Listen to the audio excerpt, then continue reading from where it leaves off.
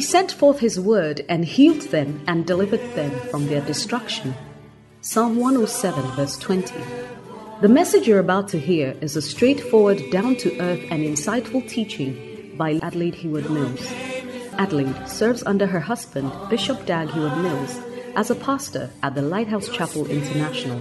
Adelaide is a handmaiden of God and is privileged to have been used by God to pastor and to speak the word of God, both nationally and internationally, to all ages and gender.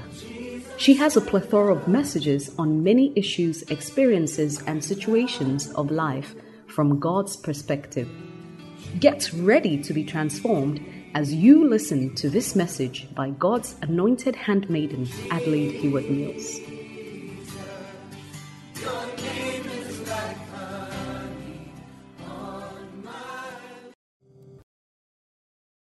People are scribes.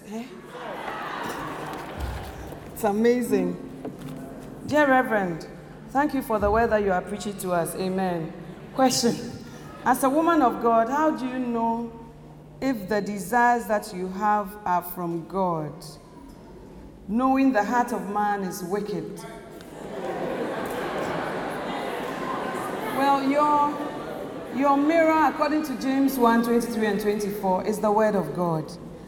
And so whatever is in your heart, you weigh on the scales of God's word, or you mirror through God's word, and then you would know whether your desires are right.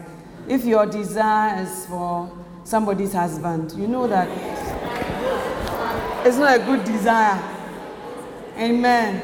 If your desire is something to do with greed and all that, you will know that the Bible talks about lasciviousness and all that, So you need to know the word.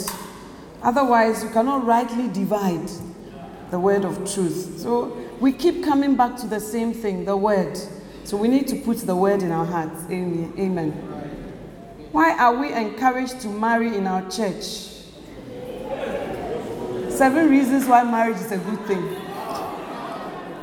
You are encouraged to marry because the Bible gives so many reasons. One of them is it's better to marry than to burn.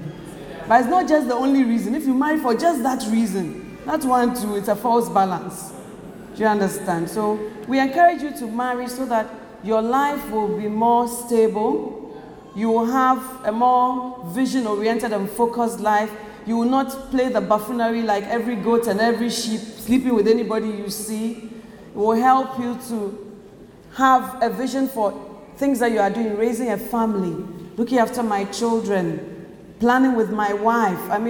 There are so many blessings that go with that. So we encourage you to marry, but we don't force you to marry. Okay. Should one feel guilty or uncomfortable if they marry a genuine Christian outside their church from another denomination? No. The Bible says that do not be unequally yoked to unbelievers. It didn't say to believe, that you should marry from a particular church. The Bible doesn't say that. But I think that it helps when you do. You see, my mother was very, very, very Catholic. And she married my father, who was Methodist. And the Catholics were very sad to see her go. But my father was also very strong and didn't want them to go to different churches. He didn't want to go to the Methodist church and then his wife is going to Catholic, and they're having different programs. When we are having convention, you are having fasting. When I'm at home, you have gone. He didn't want that. So he asked her to join him, and she did, happily. And she became so much a part of the Methodist church that the Methodist church voted her in as their vice president of the whole Ghana. But she's not an original Methodist. She's a Methodist by marriage. And so you can so follow your husband's vision and so follow what God wants to do that you become one. And then you rather become vice president and your husband is still...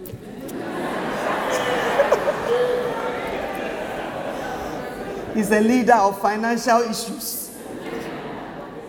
Lady Pastor, the word of God tells us not to be unequally yoked with unbelievers.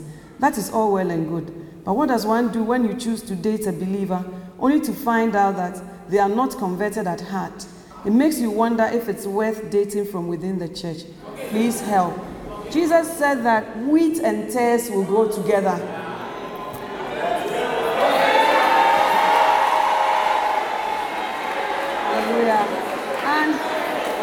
Paul also said that, I'm leaving you, and ravenous wolves will come among the flock. So it is something that we have been told.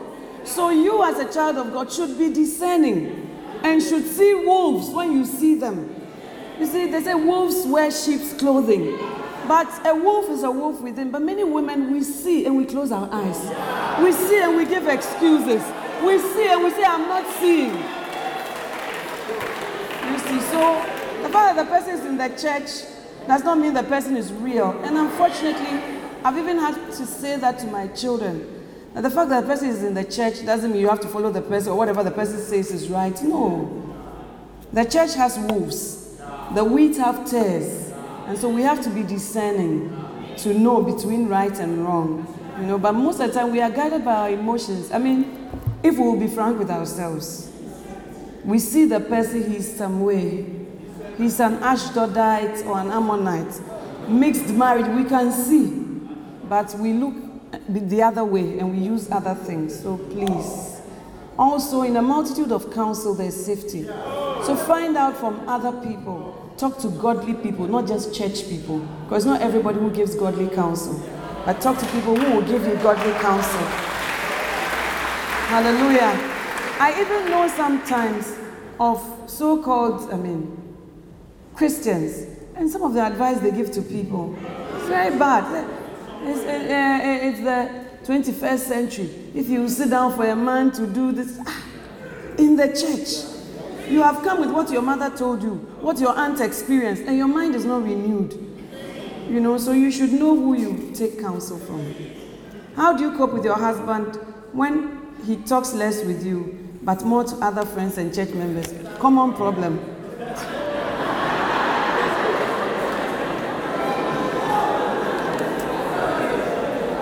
Please tell him that you need him to talk to you. But many women, we present problems and not solutions. And men are solution-oriented. What is love? And how do you love? God is love. What is love? When we do marriage counseling, we talk about 3 different kinds of love. Phileo love, erotic love, and then agape love. Amen. And that you need all these 3 types of love. I mean, I think that if you are not interested in somebody, you don't love him or her, it will be very difficult to marry the person. Because you need a certain love to withstand certain things. And you need a certain love to cover a certain multitude of sins. So if that love is not there, it's not easy. You know, so all these are types of love. So maybe you should buy the marriage counseling manual depending on your age, because there's a side of the book that I have never seen.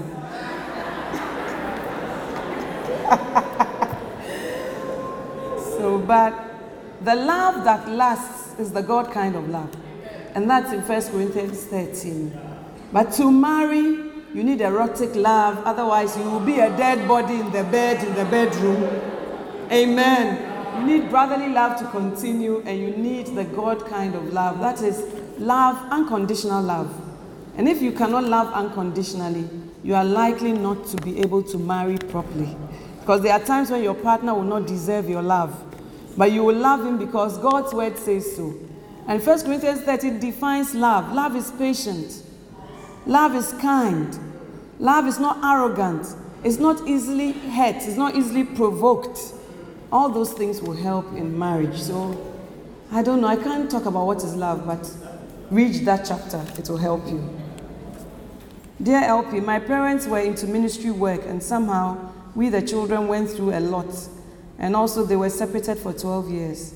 God brought them back together. Wow, somehow. But due to my past experience, I'm afraid to walk that route. I've tried so hard to walk away, but somehow it seems that that's the way God wants for me. How can I overcome this fear? By doing what you're afraid of. The Bible says that they who through fear of death were subject to death. So if you want to overcome death or fear, you face it and you go through it. So you are saying that because of your experiences with your parents and all that, you are afraid of the ministry. It has become like the snake. for you. You know, like Moses, when he put his rod there, it became a snake and he was running away. The same rod that he had held. So sometimes the things that you have held seem to change into something else and it becomes frightening. But fear is not of God. And you will never be happy till you obey God or you find your niche in the call of God.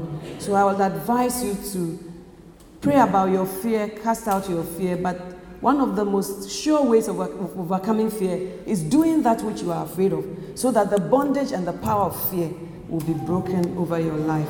So God bless you, and I'm sure that the Lord will encourage you.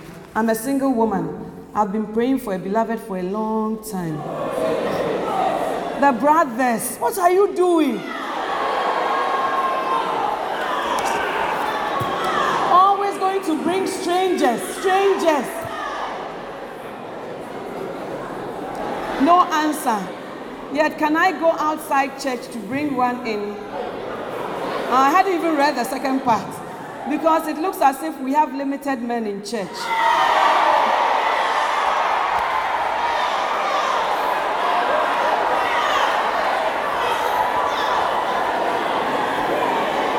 I'm 25 years of age. What should I do?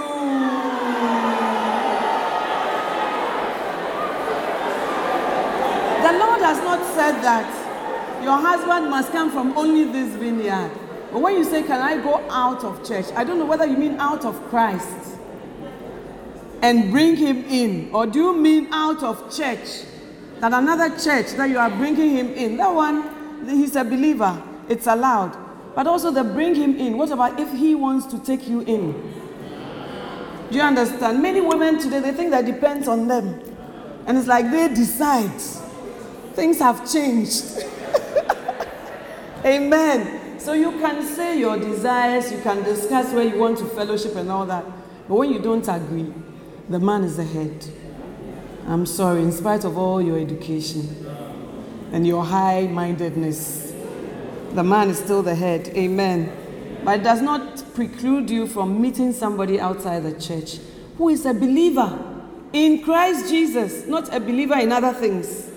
And then you can marry the person, or the person will marry you also. And then you can flow from there.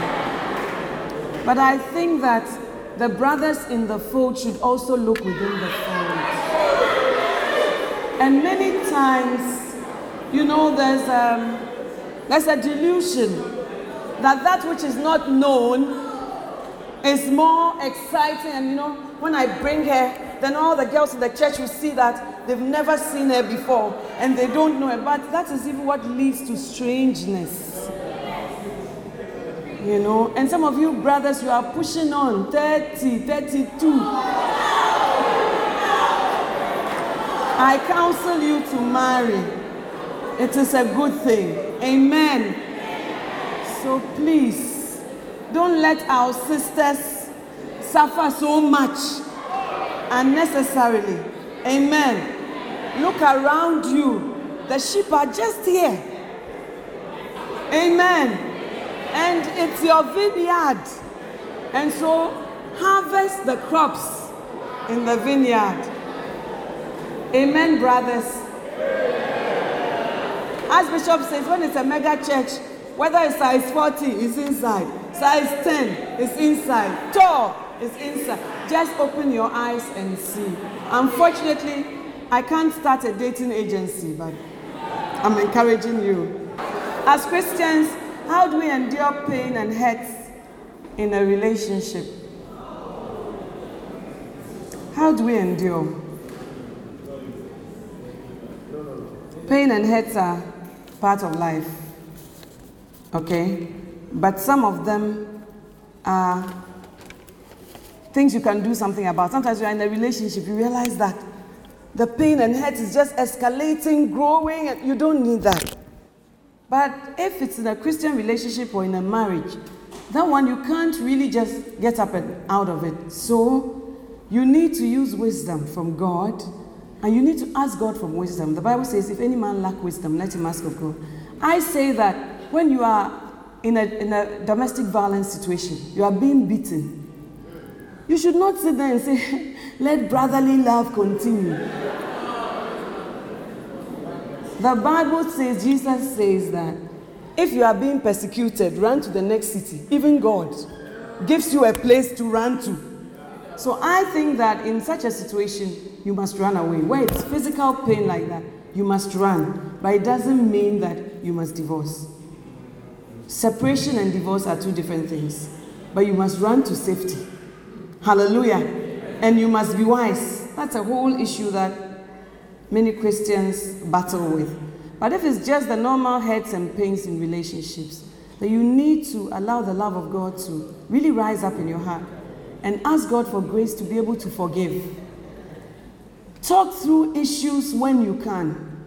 Go to somebody that the person who is perpetrating the hurt listens to, like your pastor, and let the person get into the life of the other party and talk to him. Try not to make mountains out of molehills. Things are small, then you have made a big mountain out of it. And also try and see whether you are hypersensitive. Some of us, we are hurt about everything.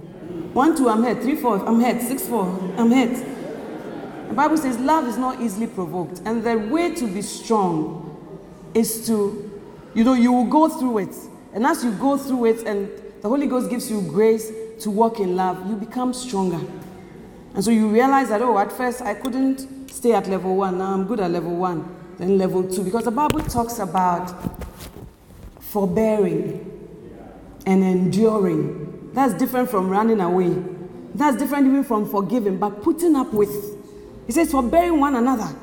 So some people, you have to just forbear them because they are not going anywhere till Jesus comes and they are living beyond 70. You have to forbear them. And God will give you the grace for that. And I think also talking to other people who will minister to you. Sometimes even telling somebody that this thing that this person did has hurt me so much. Just that release brings healing. And then when the person talks to you, sometimes people come to us, this thing that this person did, I don't think I'll ever forget it. It has really hurt me. You don't need to put yourself in those shoes to do the forgetting yourself. But God will give you grace to forgive. Anything God calls us to, He will give us help. He will help us. Because Paul said at a point, we were tried above measure, beyond our strength, that we despaired even of life. But he says that God did that so that God himself would step in. Hallelujah. And then I've also learned to pray about painful situations and to ask God to heal. God does not only heal physical wounds. He heals emotional, psychological, and mental wounds. That is why it says the chastisement of our peace, the scourgings of our peace was laid upon him. So that thing that takes away your peace and causes you emotional trauma, God can heal you in a very supernatural way.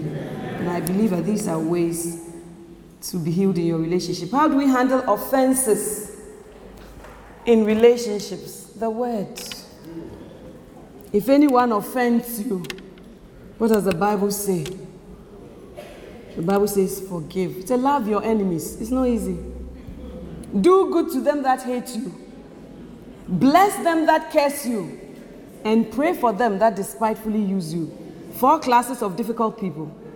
And God has given you 4 excellent ways to cope with them. And so may the Lord give you grace.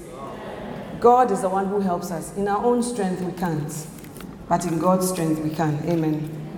I'm finding it very difficult to wipe the slate clean because so many painful and horrible things have been said to me and about me by my husband and his family.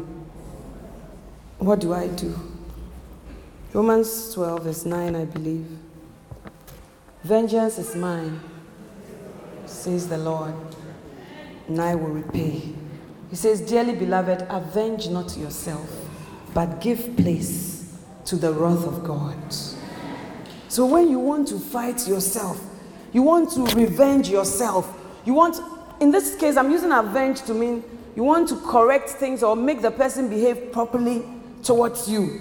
You can't do that. The Bible says that one, it belongs to God. And do your part. Your part is forgiving. Forgiving. It says forgive as Christ also forgave you. But often we don't see Christ's forgiveness. That's why we find it difficult to forgive others. We feel that as for God, He's forgiving. But as for human beings, we exact our pound of flesh. But it's not so. So may the Lord help you to let it go.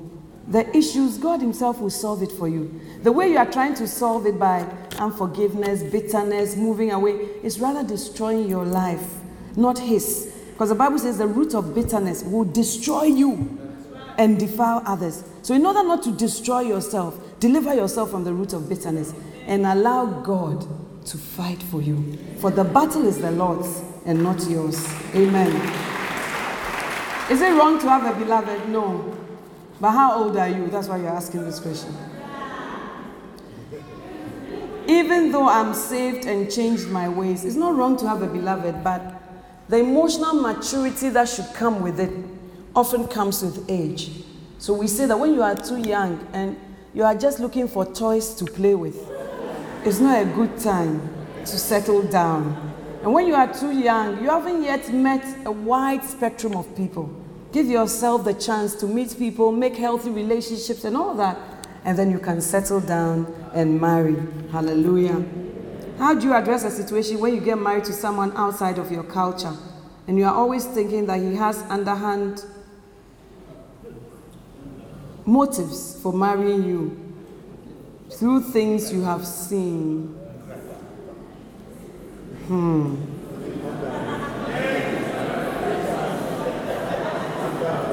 You think that he has underhand motives for marrying you.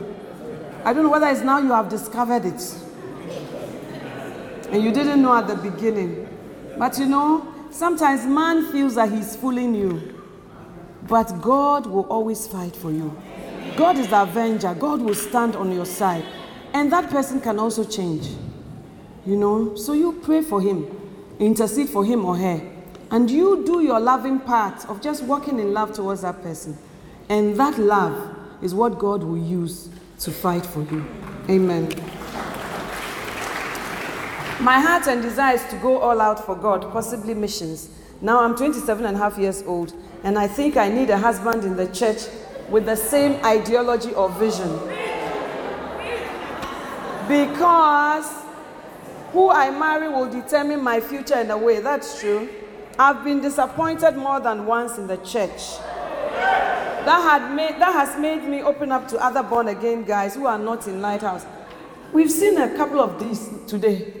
So I think the brothers, are you misbehaving or what?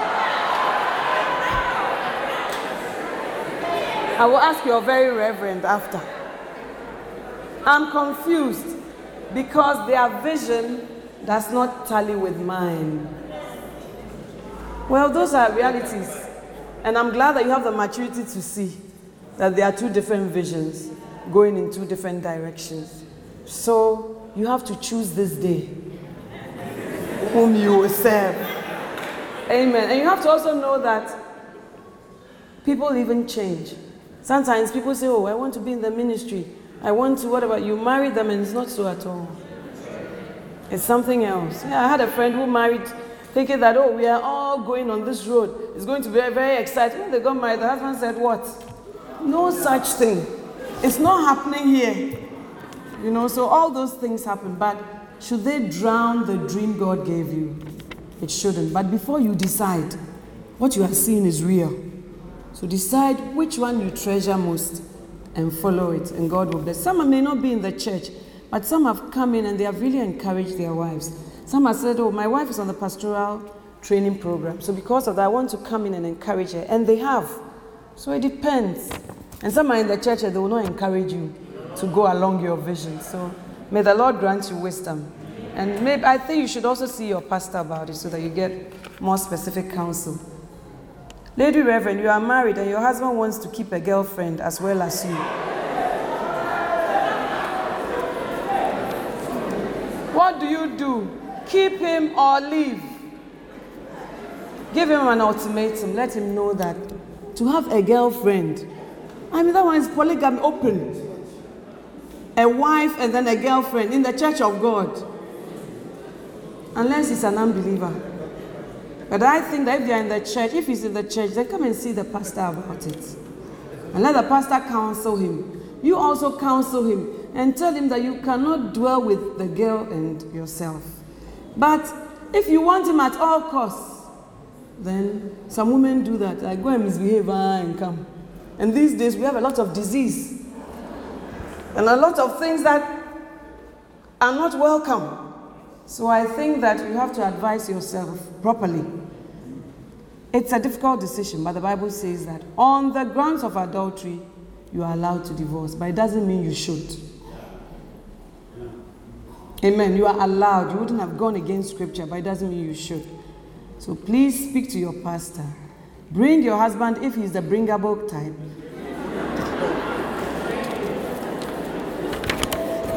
But sometimes you knew already that there was a girlfriend and you came fully. I mean, I know us, so I know how we are.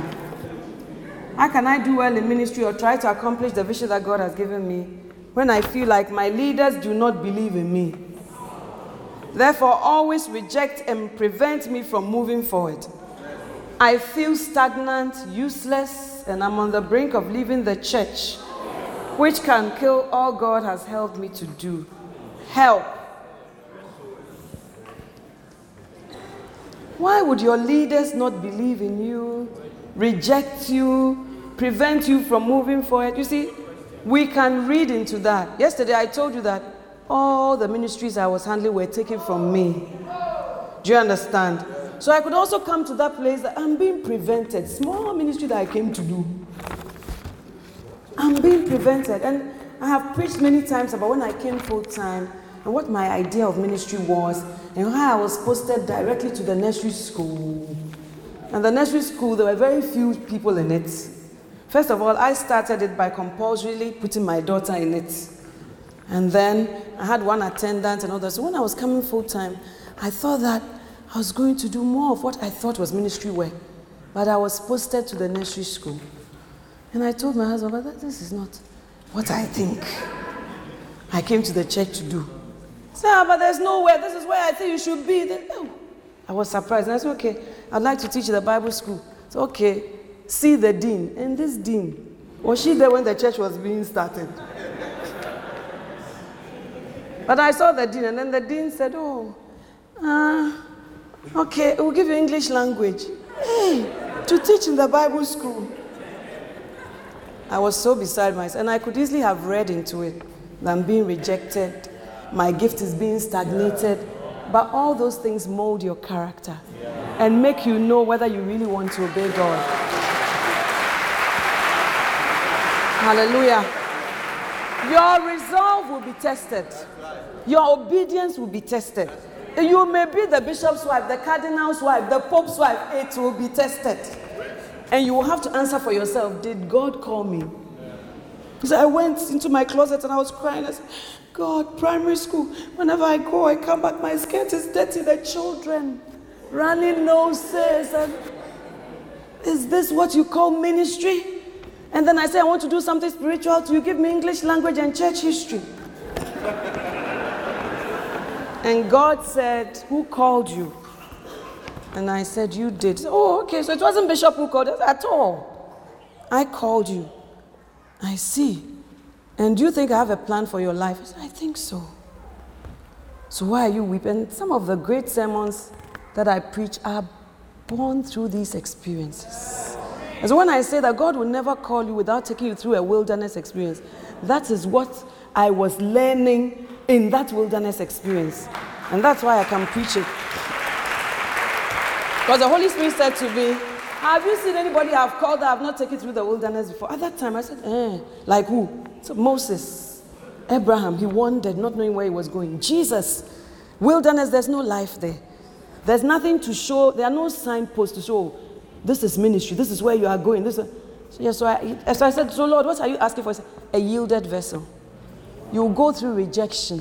What do you call it? Stagnation. Let me read your things. Uselessness. Brink of leaving the church. Oh, I could also have left the church. Yes. As for opportunity, it abounds. To leave the church, it abounds. But hold on. It's all part of God's processing. Hallelujah. He will bring you to that place. And when he brings you to that place, you will be so sober that when God entrusts something, you say, yes, sir. And I think also that we go through things for others. Because the Bible says so that we may comfort others with the comfort wherewith we ourselves. So I think we go through things for others. So when people come, and this ministry, and this, I say, hey, calm down. This thing, we've seen it before. It's nothing. We will overcome. Amen. So some of you think I'm the bishop's wife, so I'll never feel stagnant, useless, on the brink of leaving the church. You bet. Burning, should I marry? That's the question. Burning, question mark. Should I marry? So I don't know what it means. Are you asking me whether you are burning? Burning is the question. And then should I marry? Or is it rather a statement? Burning. Should I marry? That one I can answer. But as to whether you are on fire now, I cannot tell.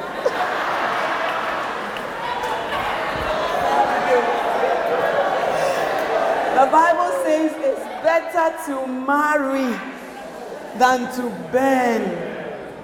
Because when you burn, you will be burning people left, right, and center. Hallelujah. And marriage helps you to be self-controlled. One man, one wife. Amen. So if you are burning, you should marry. But there are other factors to consider. Not just the burning. Are you emotionally mature to marry? Sometimes you are very young, but you are burning. But it doesn't mean you are ready to marry. Because you need to cultivate the gift of self-control. Because even when you get married, it does not mean the burning has gone. Amen. And you have to need to know how to control yourself.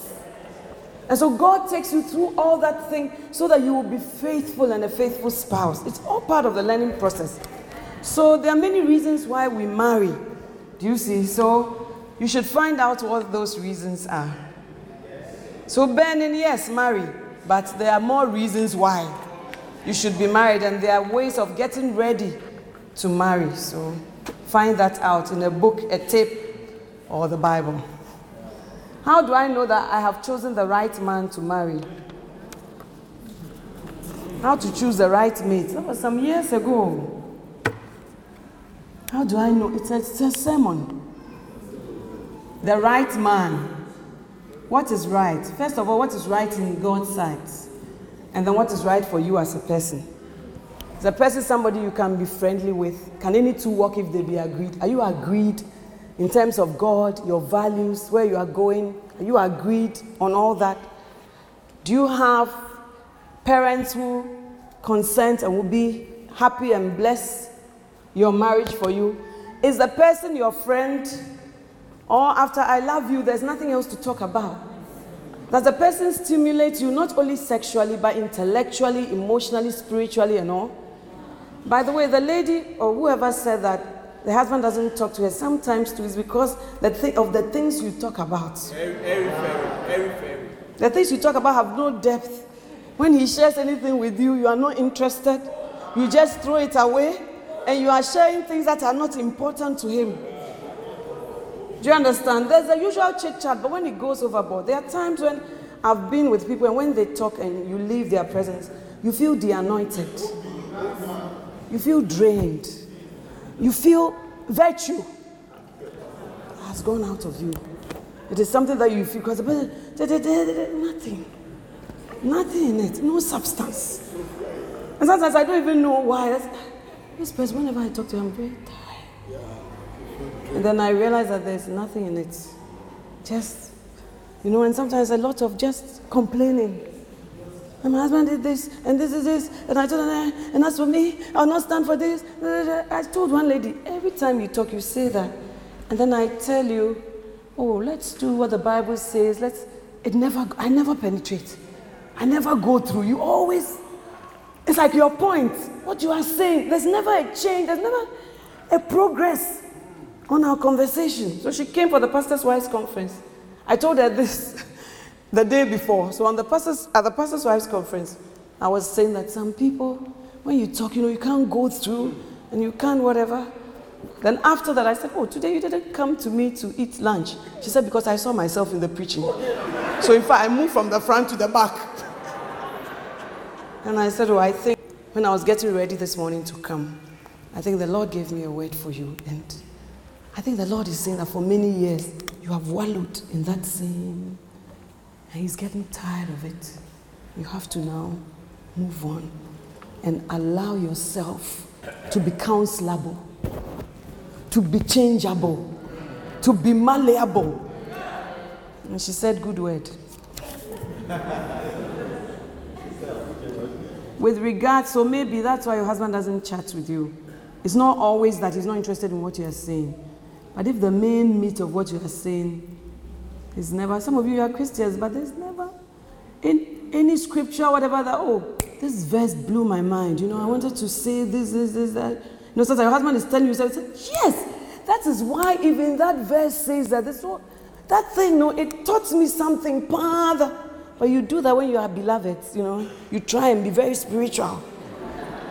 And when we call you to pray, now you know that Bishop says that if you are marrying somebody, look at how she prays. So you have gone to learn, thou who never changes. Rockwood, King James. And you impress us with it, but it's not the real you. With regards to the story in Nehemiah 13, does it mean we can't go out or marry other people other than our nationality, which obviously have different values and culture from our own? No, the people of Israel were a people set apart. And these other people, where they said they spoke other languages, and it wasn't a cultural thing, it was a spiritual thing. They worshipped other gods. And because they worshipped other gods, they were very different from the people that God had set apart for Himself. And God was saying that they should not intermarry with such people. But in Christ, there's neither Greek nor Jew. We don't have that. But let me say that when your cultures are different, certainly you have more work to do than if your cultures are the same. You have more work to do, but it doesn't mean that it won't work. God has not outlawed it. So don't take that text literally. God meant that spiritually they should not be unequally yoked. How do you know that? How do I know that I've chosen the right man to marry? Yes. So I think that some of these things will let you know. I've preached it before, but I don't know the... I've mixed up. The...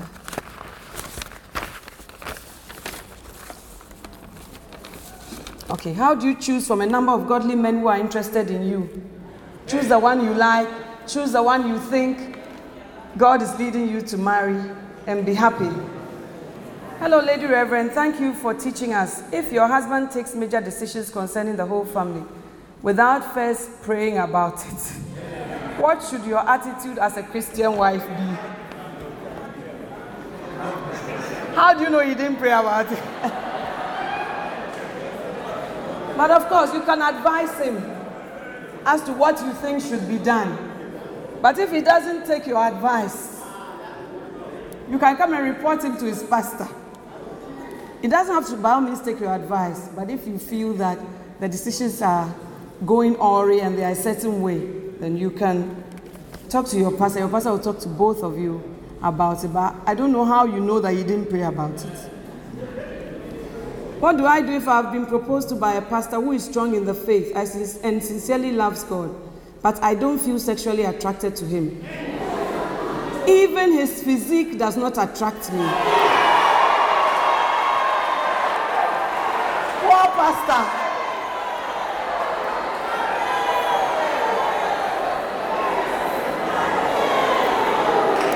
Am I being carnal?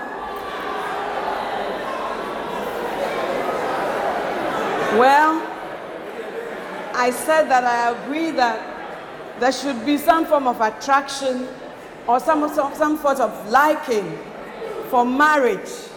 But that does not mean that it will come on the spot. Hallelujah. Love develops and love grows. And so you can't use on the spot conclusions to say that. But if the pastor is so obnoxious to you, then please don't marry him. He's spiritual, he's everything. You don't like him. And you've tried. Don't marry him. But often, women reject that which they should accept. And accept that which they should reject. And it's later that they say, oh, people come and sit before me in Accra always. We were young then. Do you know this minister here? He proposed to me. He wanted to marry me. And I married this fool.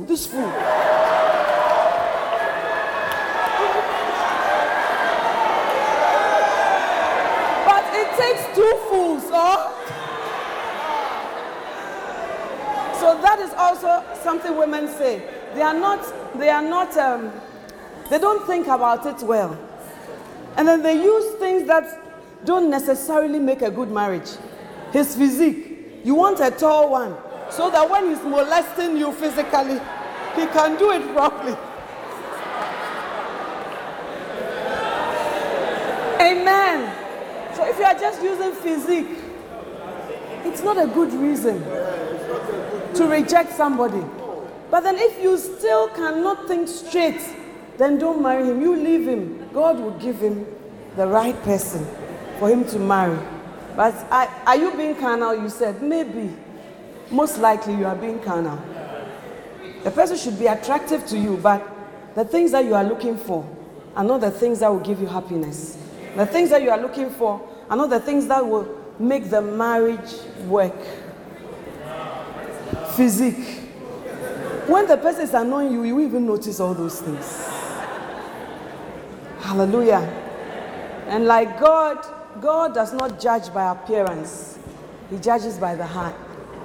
So to be a godly person, you have to judge more than by mere appearance.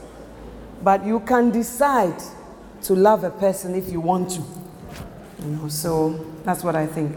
Is it okay to go out with your friends occasionally, even though you are married?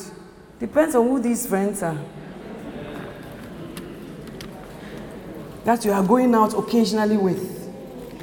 Of course, every married person will have friends, but then this going out occasionally with your friends, sometimes you can be you, your wife, and your friends.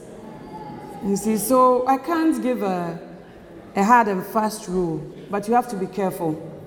And sometimes we have to ask ourselves, why is it that every time I want to go out with these particular friends, every time I find a good reason? It helps you when you examine yourself a bit more. But marriage does not outlaw all friendships. A friendship with the opposite sex, I would take with a pinch of salt. In that way, how do you stop your parents' bad relationship? How do you stop your parents' bad relationship from affecting your relationship? By walking by faith. Because what you have seen will affect you. But you have to walk by faith that God is able to help you. We are all products of what we have seen, what we have experienced. They all have the possibility of ruling over us. But we have to allow the power of God to be stronger. And it's a fight. Faith is a fight. The Bible says, fight the good fight of faith. So you need to fight with faith to overcome that.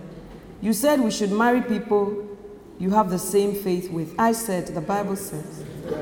So how can you overcome and forgive a Christian brother who dumps you for no reason, so that you can move on and trust another Christian brother? When the unexpected happens, listen to that message. It will bless you. But it has happened. You can't do anything about it. Forgetting what lies behind and pressing on towards the mark of what lies ahead of you. Amen. In a situation where a Muslim has been converted into the Christian faith with 2 wives, what happens in this polygamous situation, since Christians advocate monogamy? This I have seen in real life. There are people in Accra, or there were people in Accra, who had a guy, he had about 3 wives, and then he became born again. Which one should he leave? Which one should he marry? Which one should he stay with?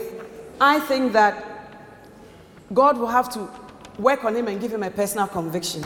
But I am not the one to say, leave wife 2 and 3, and then take this and that, But he himself, but he could not be a leader in the church.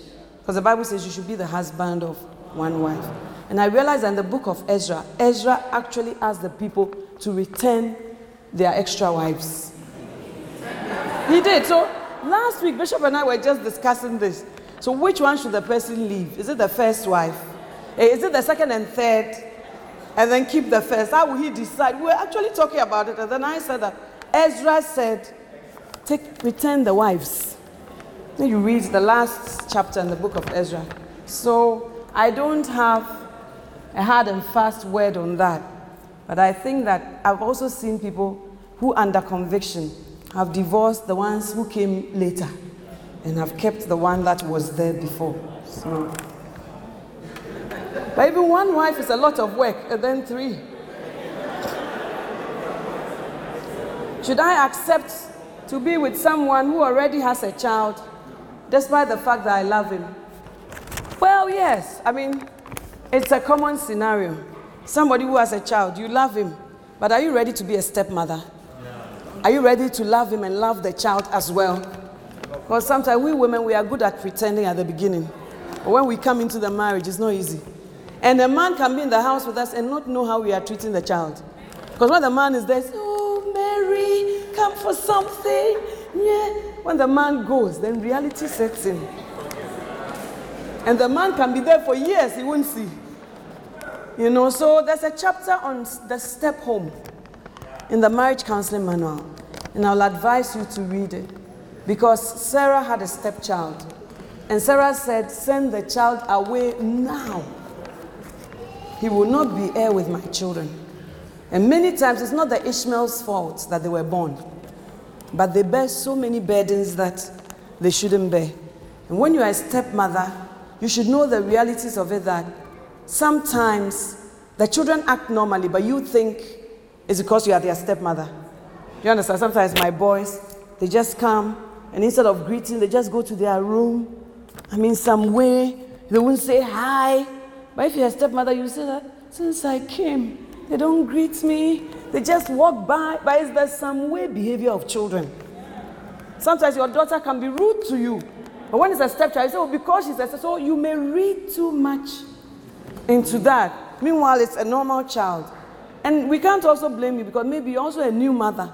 Now coming in, you haven't seen some of these things before. But I think that if you will keep your heart and walk in unconditional love, it seems love is the greatest. That thing, God will look at it and bless you. It's not the stepchild who will bless you, but God Almighty who will bless you. Amen. So if you love him, marry him, but he comes with baggage. He comes with his child, his background, the child's former mother. You have to talk about all those things. Because sometimes the former mother is always coming to the house. When the child is sick, then they call her, then she brings her soup. Then she will ask John, will you also eat a little? Then John says, okay, I'm going to drop my child's mother. All these complications must be worked out before the marriage comes into being. Amen. Sometimes they meet in the hospital. The child is sick. The father calls the former mother, or the mother, the former wife, that this child has been admitted. So the father drives the child. The former wife also comes to the hospital and visits. Then the stepmother will say, they have now arranged, Lady Pastor. They now meet in the hospital. Did you know? Complex scenarios. It's not easy. It's not easy. But if you love the man, you love everything that comes with him, including the things that are not so nice. It's all part of it. So ask yourself, do I have the heart? Am I ready for such a thing? Am I ready for the children to sometimes face me? If you are ready, the Lord will give you grace for it. Amen.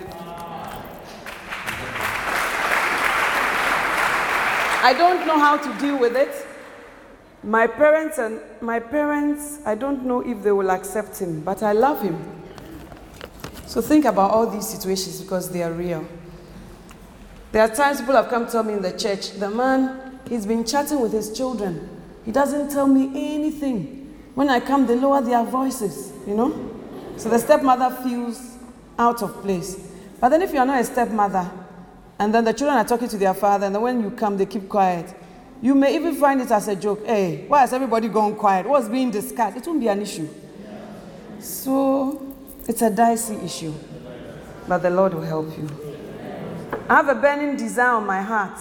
I'm here for daughter, you can make it, or ministry, but feel left out. I don't understand the question. Do you? I have a burning desire in my heart. That is, I'm here for Daughter You Can Make It or ministry, but I feel left out.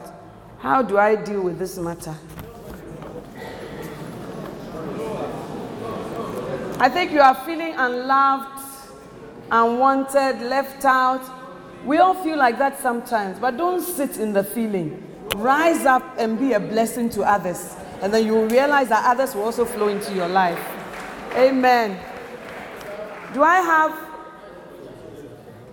have to follow some decisions of my beloved to prove I will be a woman made for him? Well, it depends. Some of the decisions will be your own, and some of them, the two of you will need to make a decision because you are going out. And when you don't agree, and then he makes the decisions, are you able to bend, to flow, to be malleable with that? That is what shows whether you were made for him. Because it's not always easy for many women, or especially some temperaments. They even take the decision before they ask their husband what he thinks. What qualifies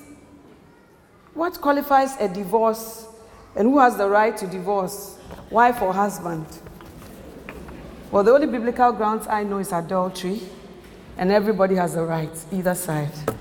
I heard that a wife should confess her past to her husband, example, fornication, so he can decide to marry me or not. But the guy is not obliged to do that to me. What do you think? It's not true. You heard from where? You heard that in the atmosphere or from where? It's not so. We say that the man was naked, he and his wife, and they were not ashamed. And so your partner should know where you are coming from. Otherwise, when you marry, and then your mother brings your child to visit, we didn't know you had a child. When you marry, and then we meet at the mall, and then Samson is calling you, hey, Samson, your husband says, where do you know him from? You say, oh, from school. Say, but you went to a girls' school, and then the whole thing has...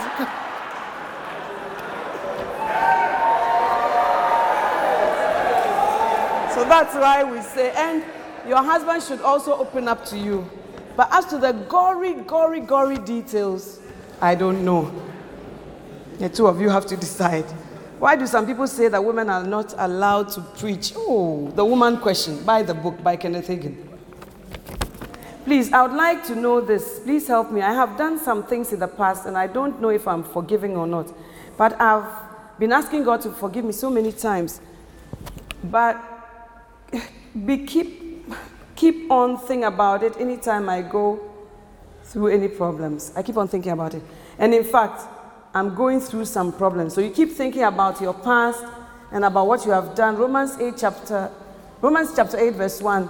There's therefore now no condemnation to them that are in Christ Jesus, who walk not after the flesh, but after the Spirit. God does not condemn you for your past sins. He knew that you would sin. That's why he made the blood available. And he says you are forgiven, but you have to meditate on it. That means, to meditate means to matter, or to say to yourself over and over again. I realize that most of us don't have spiritual depth. We don't cultivate a personal relationship with God. So many of the problems, they could go away easily. But because we are not getting into God, we are not also standing strongly.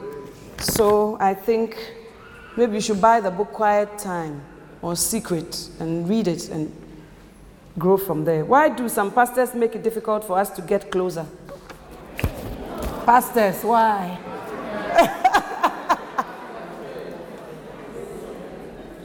To who? To them. Closer to them. To them, the pastors. They make it difficult. They are not friendly or what? They are not accessible. Are you sure? I hope your motive is good anyway. But I think that the pastor is there for the people. And by the grace of God, more so in Lighthouse, the pastor is very accessible to many people. It's not common. And people tell me all the time, it's not common. That when you come, you can meet the person you want to see. You can talk to your pastor. It's not a very common thing. So it's something unique that God has given us. And I think that you can get close to your pastor. Spiritually close. You can be afar, but spiritually close. Through the messages and all that, you are close to the ministry and to the anointing in a very powerful way. So you don't always need physical closeness. Sometimes the physical people rather have become too familiar and are not receiving anything and are far. But the spiritual people are often the ones that are closer. And also your motive for getting closer must be to also know Christ better. Amen. But if you still have that problem, you come and see me and tell the pastor, I'll go with you to him, and then we'll ask him why he does that. Okay? My wife does not like to do her hair.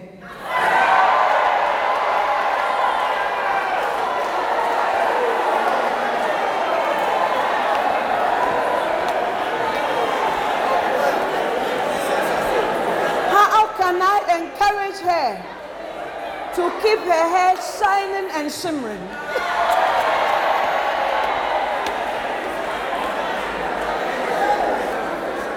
What a very nice husband who wants to encourage the wife to look nice. It's a very, very nice, because some wives say that whether they wear a hat, they wear a crown, their husbands don't see. It's like it's the same. Your husband says you should please do your hair for him. That one is a very simple thing to do. There are things that are more difficult to do than doing the hair. So maybe her difficulty is the children. Maybe she's overwhelmed by certain things. So maybe you should take the children off her so that she can go somewhere and have her hair done.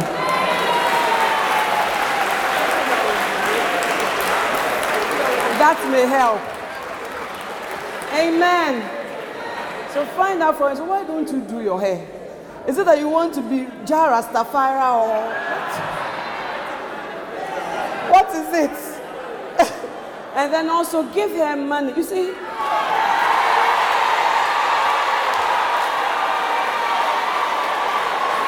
I went for a convention.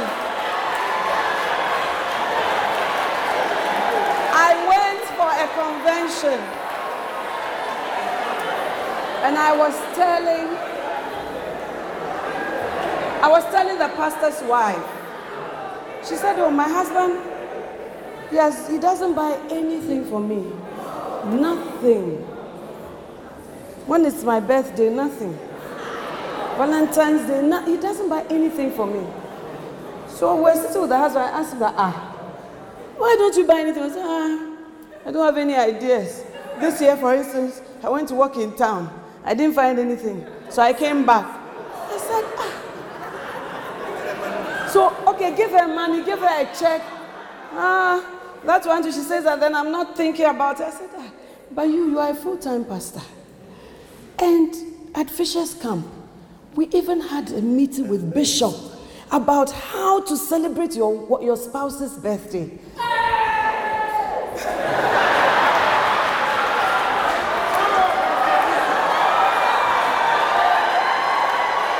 And we even had a list of gift ideas. We had a list of gift ideas that if it's your wife, what can you give her? And then the women gave suggestions. It was written. And for the men too, what can you give them? But you see, men, their presents are very expensive, home theater things. But all those things were listed. And then what to do during the day. Wake up in the morning, make tea for her, wish her happy birthday.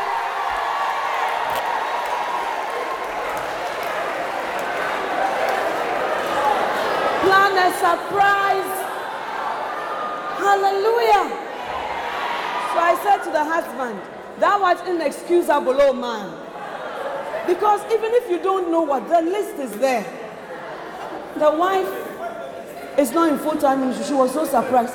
Lady pastor, what are you telling me? I said, I'm telling you. Then I asked the husband, were you not at the camp? I was there. I said, is the list not there? Even it was even published into a small booklet. So I said to the wife, I think we should also teach it at a pastoral level so that wives will know what their husbands have been told. And husbands will know what wives have been told. You know, so some of you men, you are too Armstrong.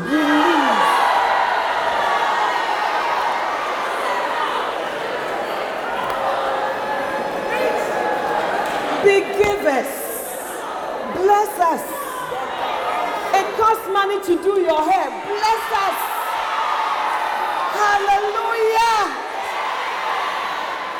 costs money. Every time we ask you for things to do with us, it's expensive. Some people's problems are being solved.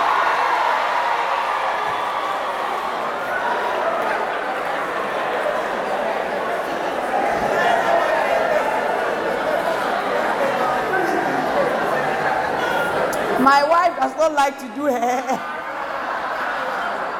So you can encourage her by giving her money. You want shining and shimmering hair? Pay for it. Amen. It's expensive. You see shine and glitter and you think it just happens. It's not a miracle.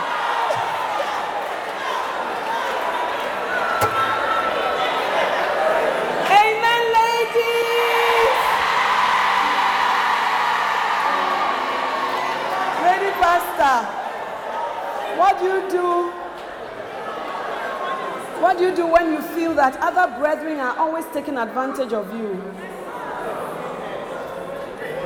Other brethren are always taking advantage of you. Maybe you are somebody who always says yes. You are somebody who always pleases. You want to please men. Then you must learn to say no and not feel bad. When they ask you for something you can't do, or something you think is taking advantage of, you say, oh no, I'm sorry, I can't do it. I'm sorry, I can't be there. You will feel bad, but you will grow through it.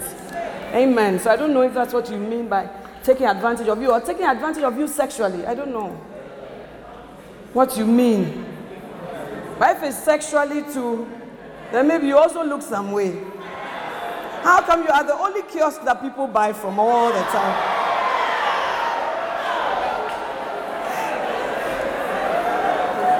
You have chosen a beloved.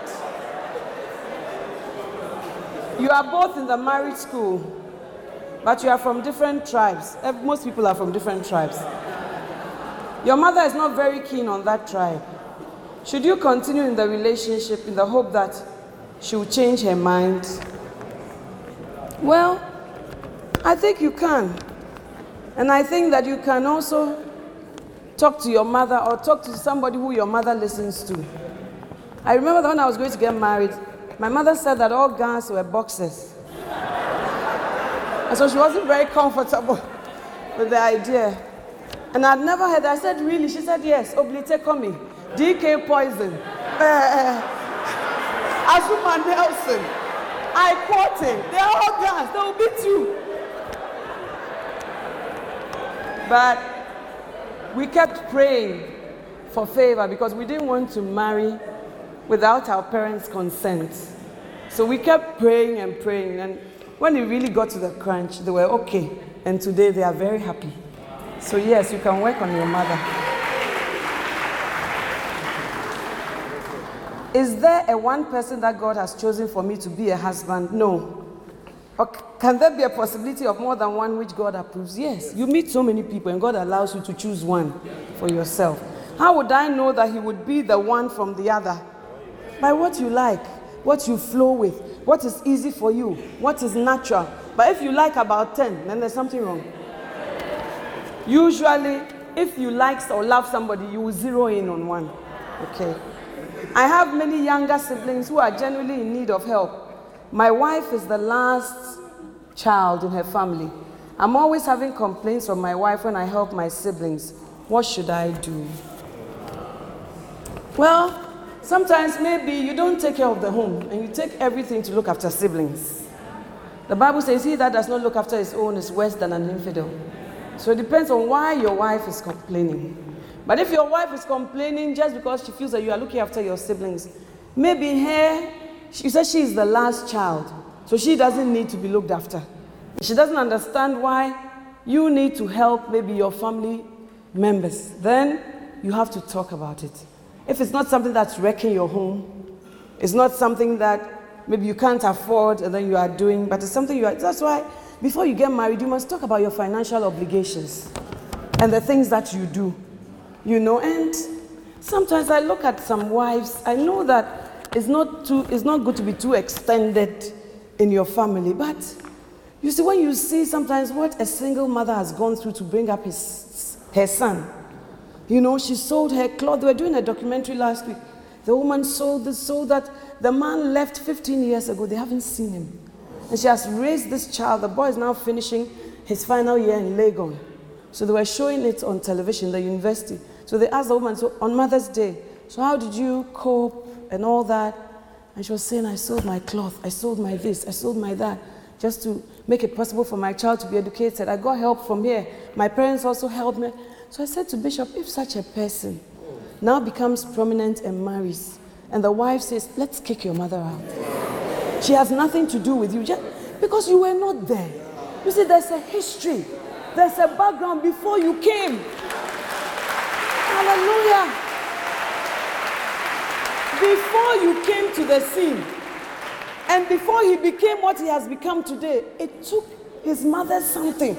So that small thing he's giving his mother, you are frowning, kicking, and what is that? And hey, and one day you also will be a mother-in-law somewhere. And may you be a mother-in-law who is blessed by your daughter-in-law like Ruth and Naomi. It's not that we forget that life does not end here.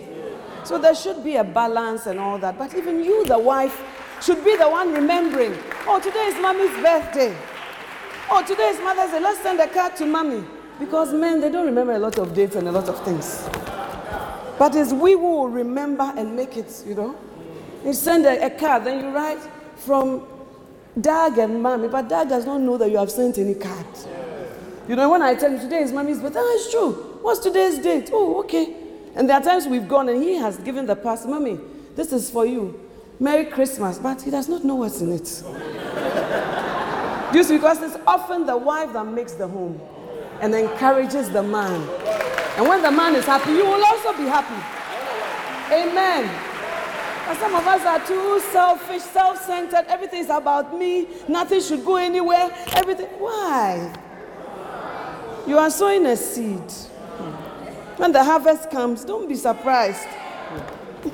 Amen. But we have to find out why your wife is against. Maybe you two, you don't budget properly and you just... What is the best way to start evangelizing unbelievers? You speak to them, you witness to them, and you tell them about Jesus. I don't know whether I've answered your question. The best way. Are you saying that you have to go to the nightclub with them and be with them? Is that what you are asking? You meet unbelievers in many ways, and you will always have the opportunity to tell them about Jesus. There's this guy that said he really loves me, and that I'm a female version of him.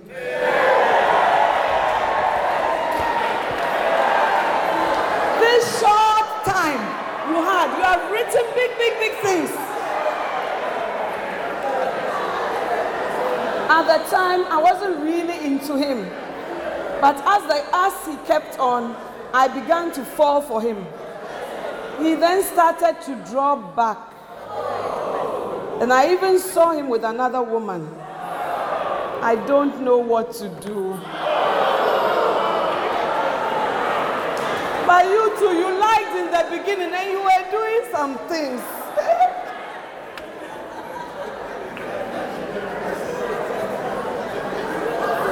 You said at the time you were not really into him. So he has withdrawn his forces. He has gone to fight elsewhere. And women are like that. Sometimes they don't even like the guy, but they don't want the attention to go away. It's like, do all the things you are doing for me, but I won't marry you. Do you see? You don't like him, but you don't want him to turn his attention to somebody else. So you said that you were not into him, but now that you are falling, he's also withdrawing. You saw him with another woman. I don't understand whether it's just seeing or you saw him in a special way. With another woman in a special way. But if he's meant for you, he's likely to come back. And when you see him, it's not that you are going to call him from the other woman, but encourage him. Be nice. Maybe at first you used to be some way. And now soften up. And the Lord may be good to you again. I can't believe how you've been able to write all this in this short while.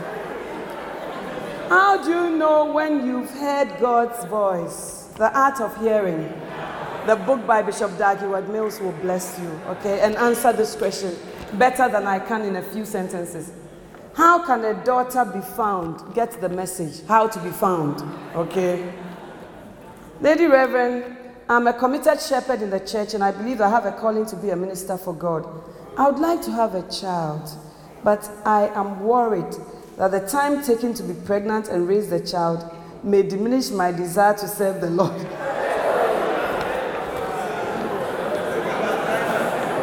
And go all out for him. What should I do? Please help. I read from Matthew 19, and I told you, some are made eunuchs from their mother's womb. Some become eunuchs for the sake of the kingdom of God. Some are made eunuchs by men. So choose which one. But I don't think that your ministry will die just because you bear children. Sometimes those who bear children even do more for God than those who don't have any responsibilities. You know, so you can still be fruitful at the different seasons that God brings into your life. So just keep the desire burning. Paul said to Timothy, stir up the gift that is in you. So continue to stir up that gift and use it so that it will grow. What did you say you expect to? Why did you say you expect to see eunuchs in the church? Because the Bible says there will be. Do you believe God has called people like that? The Bible says so. That some are eunuchs from their mother's womb. I've not met the charismatic eunuchs, but it doesn't mean God's word is not true. Amen. What makes a woman a virtuous woman? Proverbs 31. What can you do to help a woman who is in need, but is not someone you choose to marry? Help her through another sister. If you feel that helping her will bring other entanglements and difficulties, and yet you know that you are not interested in marrying her, then help her through another woman. Do you understand? The same help you are giving to her through a lady pastor, through somebody, so that it's not like you didn't marry me, you gave me hopes and all the problems that come with it. I was married to an unbeliever before I became born again. Now I'm very much involved with church activities, but he is not. He's a bit older than I am though, been married for 5 years. Since I got pregnant with our child, who is now 5 years, he has not slept with me again. I'm a young woman and a Christian. What do I do in this situation? Seeing that he's not born again, so our pastor cannot talk to him. It's a difficult situation, and my heart goes out to you. But I can't tell you to just pack bag and baggage and leave. But I can tell you to pray. Because the Bible says, what is impossible with men is possible with God. And I have seen some way husbands that God has turned around. So God can touch your husband. But in the interim, as you wait, the Bible says they will be won by your behavior if they don't believe the word. And so pray for strength to endure. Don't put yourself in situations where you will fall into temptation. And talk to him. He's not a monster. Talk to him that since I had this child, there's been no show. There's been starvation in the house. What's going on, brother? Some brothers would like to have this problem of their wives. Amen. So my heart goes out to you, and talk to him or talk to somebody he listens to. He may not have a pastor, but he may have a friend he listens to. He may have an uncle he listens to. He may have a father he listens to. So use that channel. But don't be secretive about it. You see, sometimes we hide our problems so much. By the time we are sharing it, it's gone past being solved. And I pray for you that God will turn his heart to you. Amen. Please, I want to know if you want to leave the country for ministry reasons for good, but your wife doesn't want to. Who is to make the final decision? The husband. The husband. The husband. Some wives go to the mission field and they misbehave fully. They misbehave. I know that it's not easy to go to a country you don't know, to go on missions, to go to a people you don't know. I'll be the first person to tell you that it's not easy. But the solution is not to misbehave. Already, the situation is not easy. And then you are also misbehaving. Some of them, they threaten, I'm going back. I'm leaving now. And they remember Egypt, all the leeks and the onions and the garlic and the things we used to chew. Now you have brought us here. It is part of human nature when we go through difficulties to complain. It's part of human nature, like the Israelites. When manna comes, we eat. After that, we forget. The same God who provided. And the Bible says that do all things without murmurings and disputings. I was saying at the Pastor's Wives Conference in Accra, I had a lady who came to Ghana for a while, and she had grown nicely. She was soaking in tapes, growing nicely. She was on the mission field. She was excited. She would come to the convention if it was near where their mission field was. She would bring her women, so excited. Sister Mami, I didn't know God could be so exciting, so excited. And then another couple joined them. And that other couple's wife became her pastor in quotes, preaching to her, as you are sitting here, are you happy? Look, don't pretend, it's hard here. Let's leave. Before I knew, this sister was changing. And the husband called me and said, my wife is changing. This is not the kind of wife we had. We're all happy here, going ahead, rejoicing at what God is doing. Since this her personal preacher came, things have changed. And so he asked me to call his wife, and I called her. And I said, don't forget, the God you have celebrated, the God you have seen, his faithfulness. And I knew some of the struggles that she had been through in Ghana that God had walked her through. I said, don't forget, you were excited. How come now when somebody comes with a different vision and different idea, you are also changing? The person, you should give the person the north wind fully.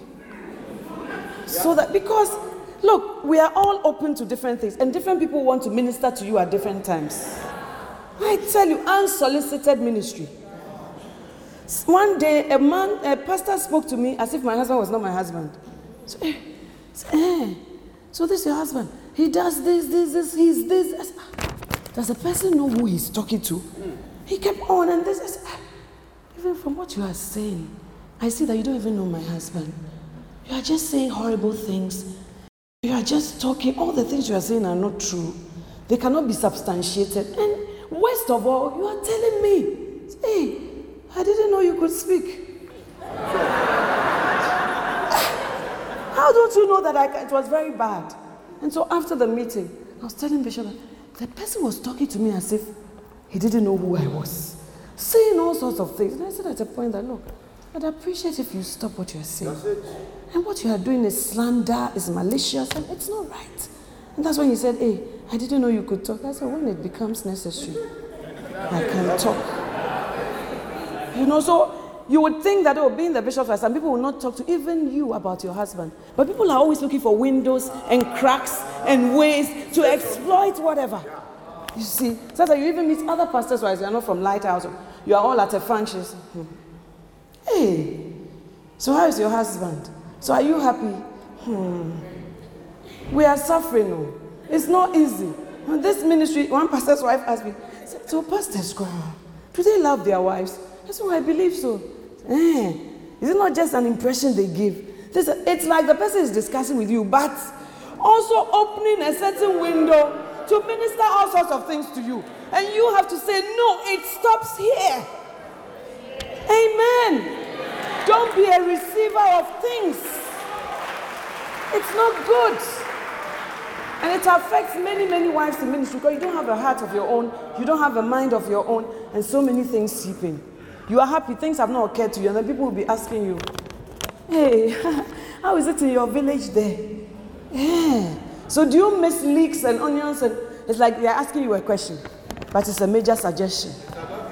And when my husband was coming full time, people asked me many questions. So how do you feel? Somebody said, is it not more prestigious to be a doctor than to be a preacher? I said, you just have to obey God. But not a discussion that you and table, you say, I say. You say, no. You have to size people up and cut them where they should be cut off. Amen. So if your wife is not going, you are the head. Anything with two heads is a freak. You have to decide. And wife, go like Sarah. You just follow. You don't hear anything about yourself. You don't know what you are going to do. You don't know what your vision will be. But that same God who called Abraham will be faithful to you. That same God will change your name from Sarai to Sarah because of your obedience. Amen. Lady Reverend, thank you for the wonderful daughter conventions. I just want to know and understand, if possible, Why I tend to attract normally the wrong people. Sometimes they are born again, but not really serious with the Lord. Worried young lady. Maybe you don't make your stance clear. Maybe you don't have a strong stance in the Lord. And so the people, also funny people come around you. Okay, so make your stance clear and strong, and the right people will come around you. If you are remarrying and you already have a child, what are the most important qualities you should look for in the other? Hey, this is a tall order. But I think if you read the chapter on the step home, you will see the qualities that you should look for. The person must love you, love your children, and want the best for you and for your children. The person must be mature to handle all the different nuances that come with being a stepmother, and so many other things. So maybe I should preach on it one day and you buy the tape. How do you know your man is God chosen? How to know the voice of God? There's the guy who is a friend, linked sort of, but has not said anything, not even asked me out. But he's really helpful, especially financially. It's been a while now. What do I do if someone asks me out and he still said nothing? He does everything. That means he's interested.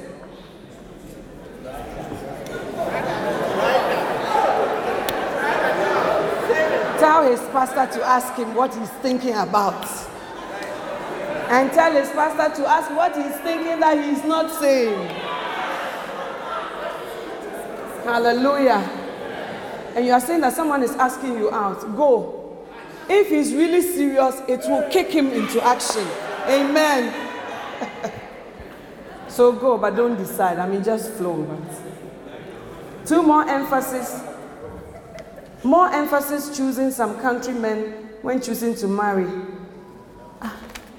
More emphasis. I don't understand the question. More emphasis choosing some countrymen when choosing to marry. If marry Ghana to Nigeria is wrong. I don't understand it. It's more emphasis on choosing the same countrymen when choosing to marry. If marry Ghana to Nigeria, is a Ghanaian marrying a Nigerian wrong? I think I've answered that question. It's not wrong. The person must be born again, but you must know that different cultures will present different challenges, but you can still overcome if you are ready for it. I'm a Christian wife. My husband beats me many times. And has started beating his stepchild because the child communicates with the biological father. This is affecting my Christian faith and commitment in the house of God. Would you advise that I file for divorce and leave the house as this has continued for over 9 years? If not, what shall I do to keep my faith in the Lord and live in peace? How can you endure beatings for 9 years? Something will happen to you. I'm sure you are not normal anymore. 9 years of beatings. And he has started beating his stepchild because he communicates with the biological father. I think that you should come straight with your husband and tell him that even though you love him and you have withstood this thing for 9 years, now that situation is forcing you to move out. It's not that you want to move out, but the situation is forcing you to move out. And that unless he puts his act together, you will be obliged to do that which you don't want to do. And that is to look for somewhere else to go and stay. Because you cannot always be enabling the person's habits. So, you beat me, but I understand. You beat me, but you put a hot towel. No. It has to stop. The buck has to stop somewhere. And you are not even helping him to seek help for his own problems. So I think that you should lay the cards straight, and then if you have to move out, please move out, because you may be beaten to pulp and to death, and your child may not have you anymore. I have met someone that really loves, but he has a child from the past. I love him. Have I read this? Regardless, but how will I make my parents come to accept it? Please advise me. I think I've talked about that. What do you do if you care about somebody genuinely of the opposite sex and he does not seem to care in return? Do you shun or keep on trying? I think you should say this is hard luck and move on to somebody else. Amen. Don't sow where you know that the harvest will not come. What do you do in a case where you are flowing with a certain brother in the church, but you have not heard one pastor's comment, if the person is the right one?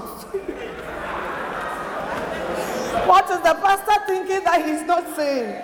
She's saying that she's flowing with a brother in the church, and the pastor is not saying neither good nor bad, nothing. How do you know if the person is right for you? The person may be right, but the pastor has not said anything. But in a multitude of counsel, there is safety. So you can ask the pastor, Pastor, what do you think? I mean, he's trying to avoid it, but come to him and say, Pastor, honestly, what do you think about this, my choice? And then when he gives you what he thinks, his decision is not final. The decision lies with you. Amen. Lest you say later on that, I would have been married, but for this pastor. What should the wife do when the husband is misusing money, asking for loans, credit cards, etc.? Can you please say something to Christian husbands who beat their wives? I always assume the husbands are not Christian. No. But please, your wife is not supposed to be beaten. She's not a punching bag or a drum. Please, you are a decent man. We are in modern times. I mean, please behave yourself a bit. Hallelujah. And I think that beating shows a man who has lost control of his home, of his authority. He doesn't know what to do again. So you use your hand to beat. But you know, in Accra, one lady came and said that she feels that one day her husband will beat her. So what should she do? I said, arm yourself. She said, with what? I said, with mosquito spray. She said, how will I do it? I said, when he's coming, then you spray, shh. And you run because you don't have the muscle, the whatever to fight, but you have your mind, sense. So use sense to fight. And even there's pepper spray. So some of you must buy pepper spray. Amen, ladies.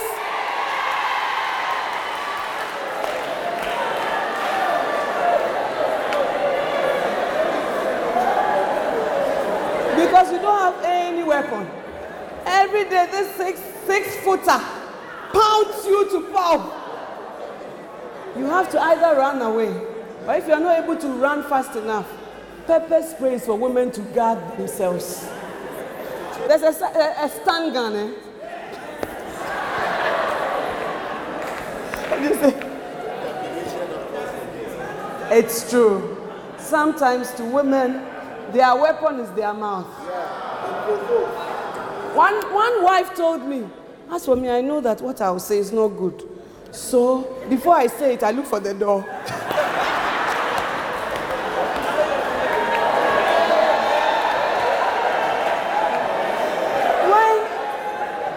When she was saying, I didn't understand, I said, oh, why do you look for the door? Say, the way of escape. Because what I will say is not good. So I look for the door, I make sure that it's unlatched, then I release my missile. And then after that, she opens it. After that, so why will you say something you know is so provocative? And men are not verbal. So when they lose control, they use their hands. So it's also cause and effect. Do you see? It's not that they just beat you, but you too. One person said to me, he was telling me about a certain woman. He said, this woman, she said her first husband beat her for some years, so she left. The second one too, she said the second one to beat, but when I see the way she talks, I think it will not be easy. That's what the pastor told me. So you also don't provoke. When you go to court, they won't say that, oh, the man just beat you. In crime, we also look for your part. Even if there's negligence, there's contributory negligence. What did you do to contribute also to the situation? You know, and even provocation sometimes lessens the crime. If it's murder, and it is shown that the person was provoked, it will be reduced to manslaughter because of provocation. Provocation is a defense. You see, so please, ladies, you say, I didn't hit him. Lady Pastor, I can't even hit a fly, but your mouth can bomb America.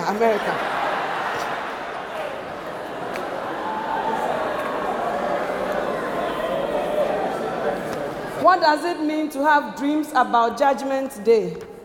The Lord is preparing you so that you shape up. There used to be a time I used to have a lot of dreams about the last days.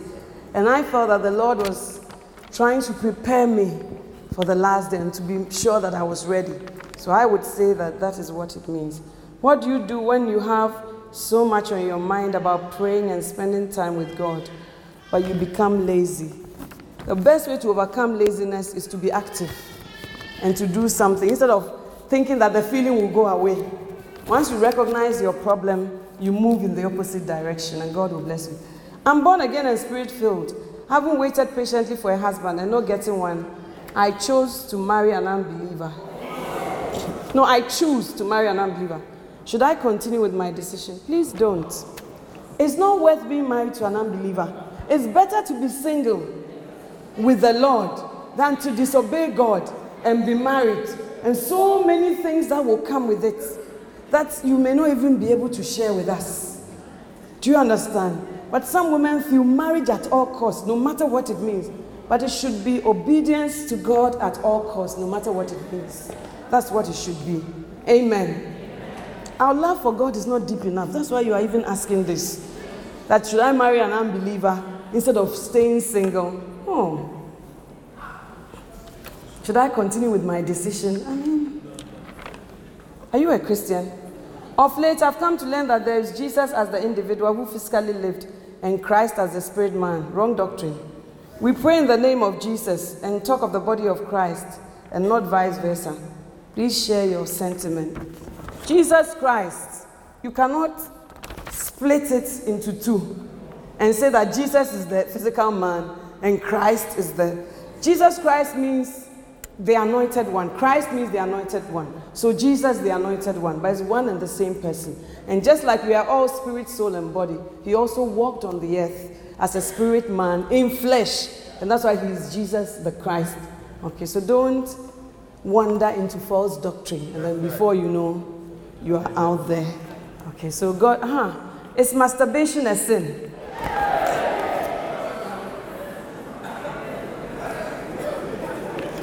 Is masturbation a sin?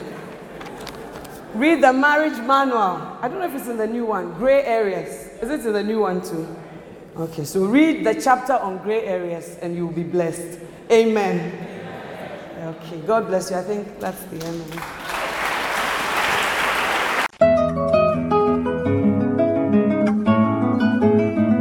It was great having you today. To find out more about the resources available by Adelaide Heward Mills, please visit at the Qodesh, North Kanishi, or meet her on Facebook at Adelaide Heward Mills. For prayer and counseling, please call 0243 187 900. You can also drop us an email at honeyonmylips@gmail.com. We would love to hear from you. Until next time, God richly bless you.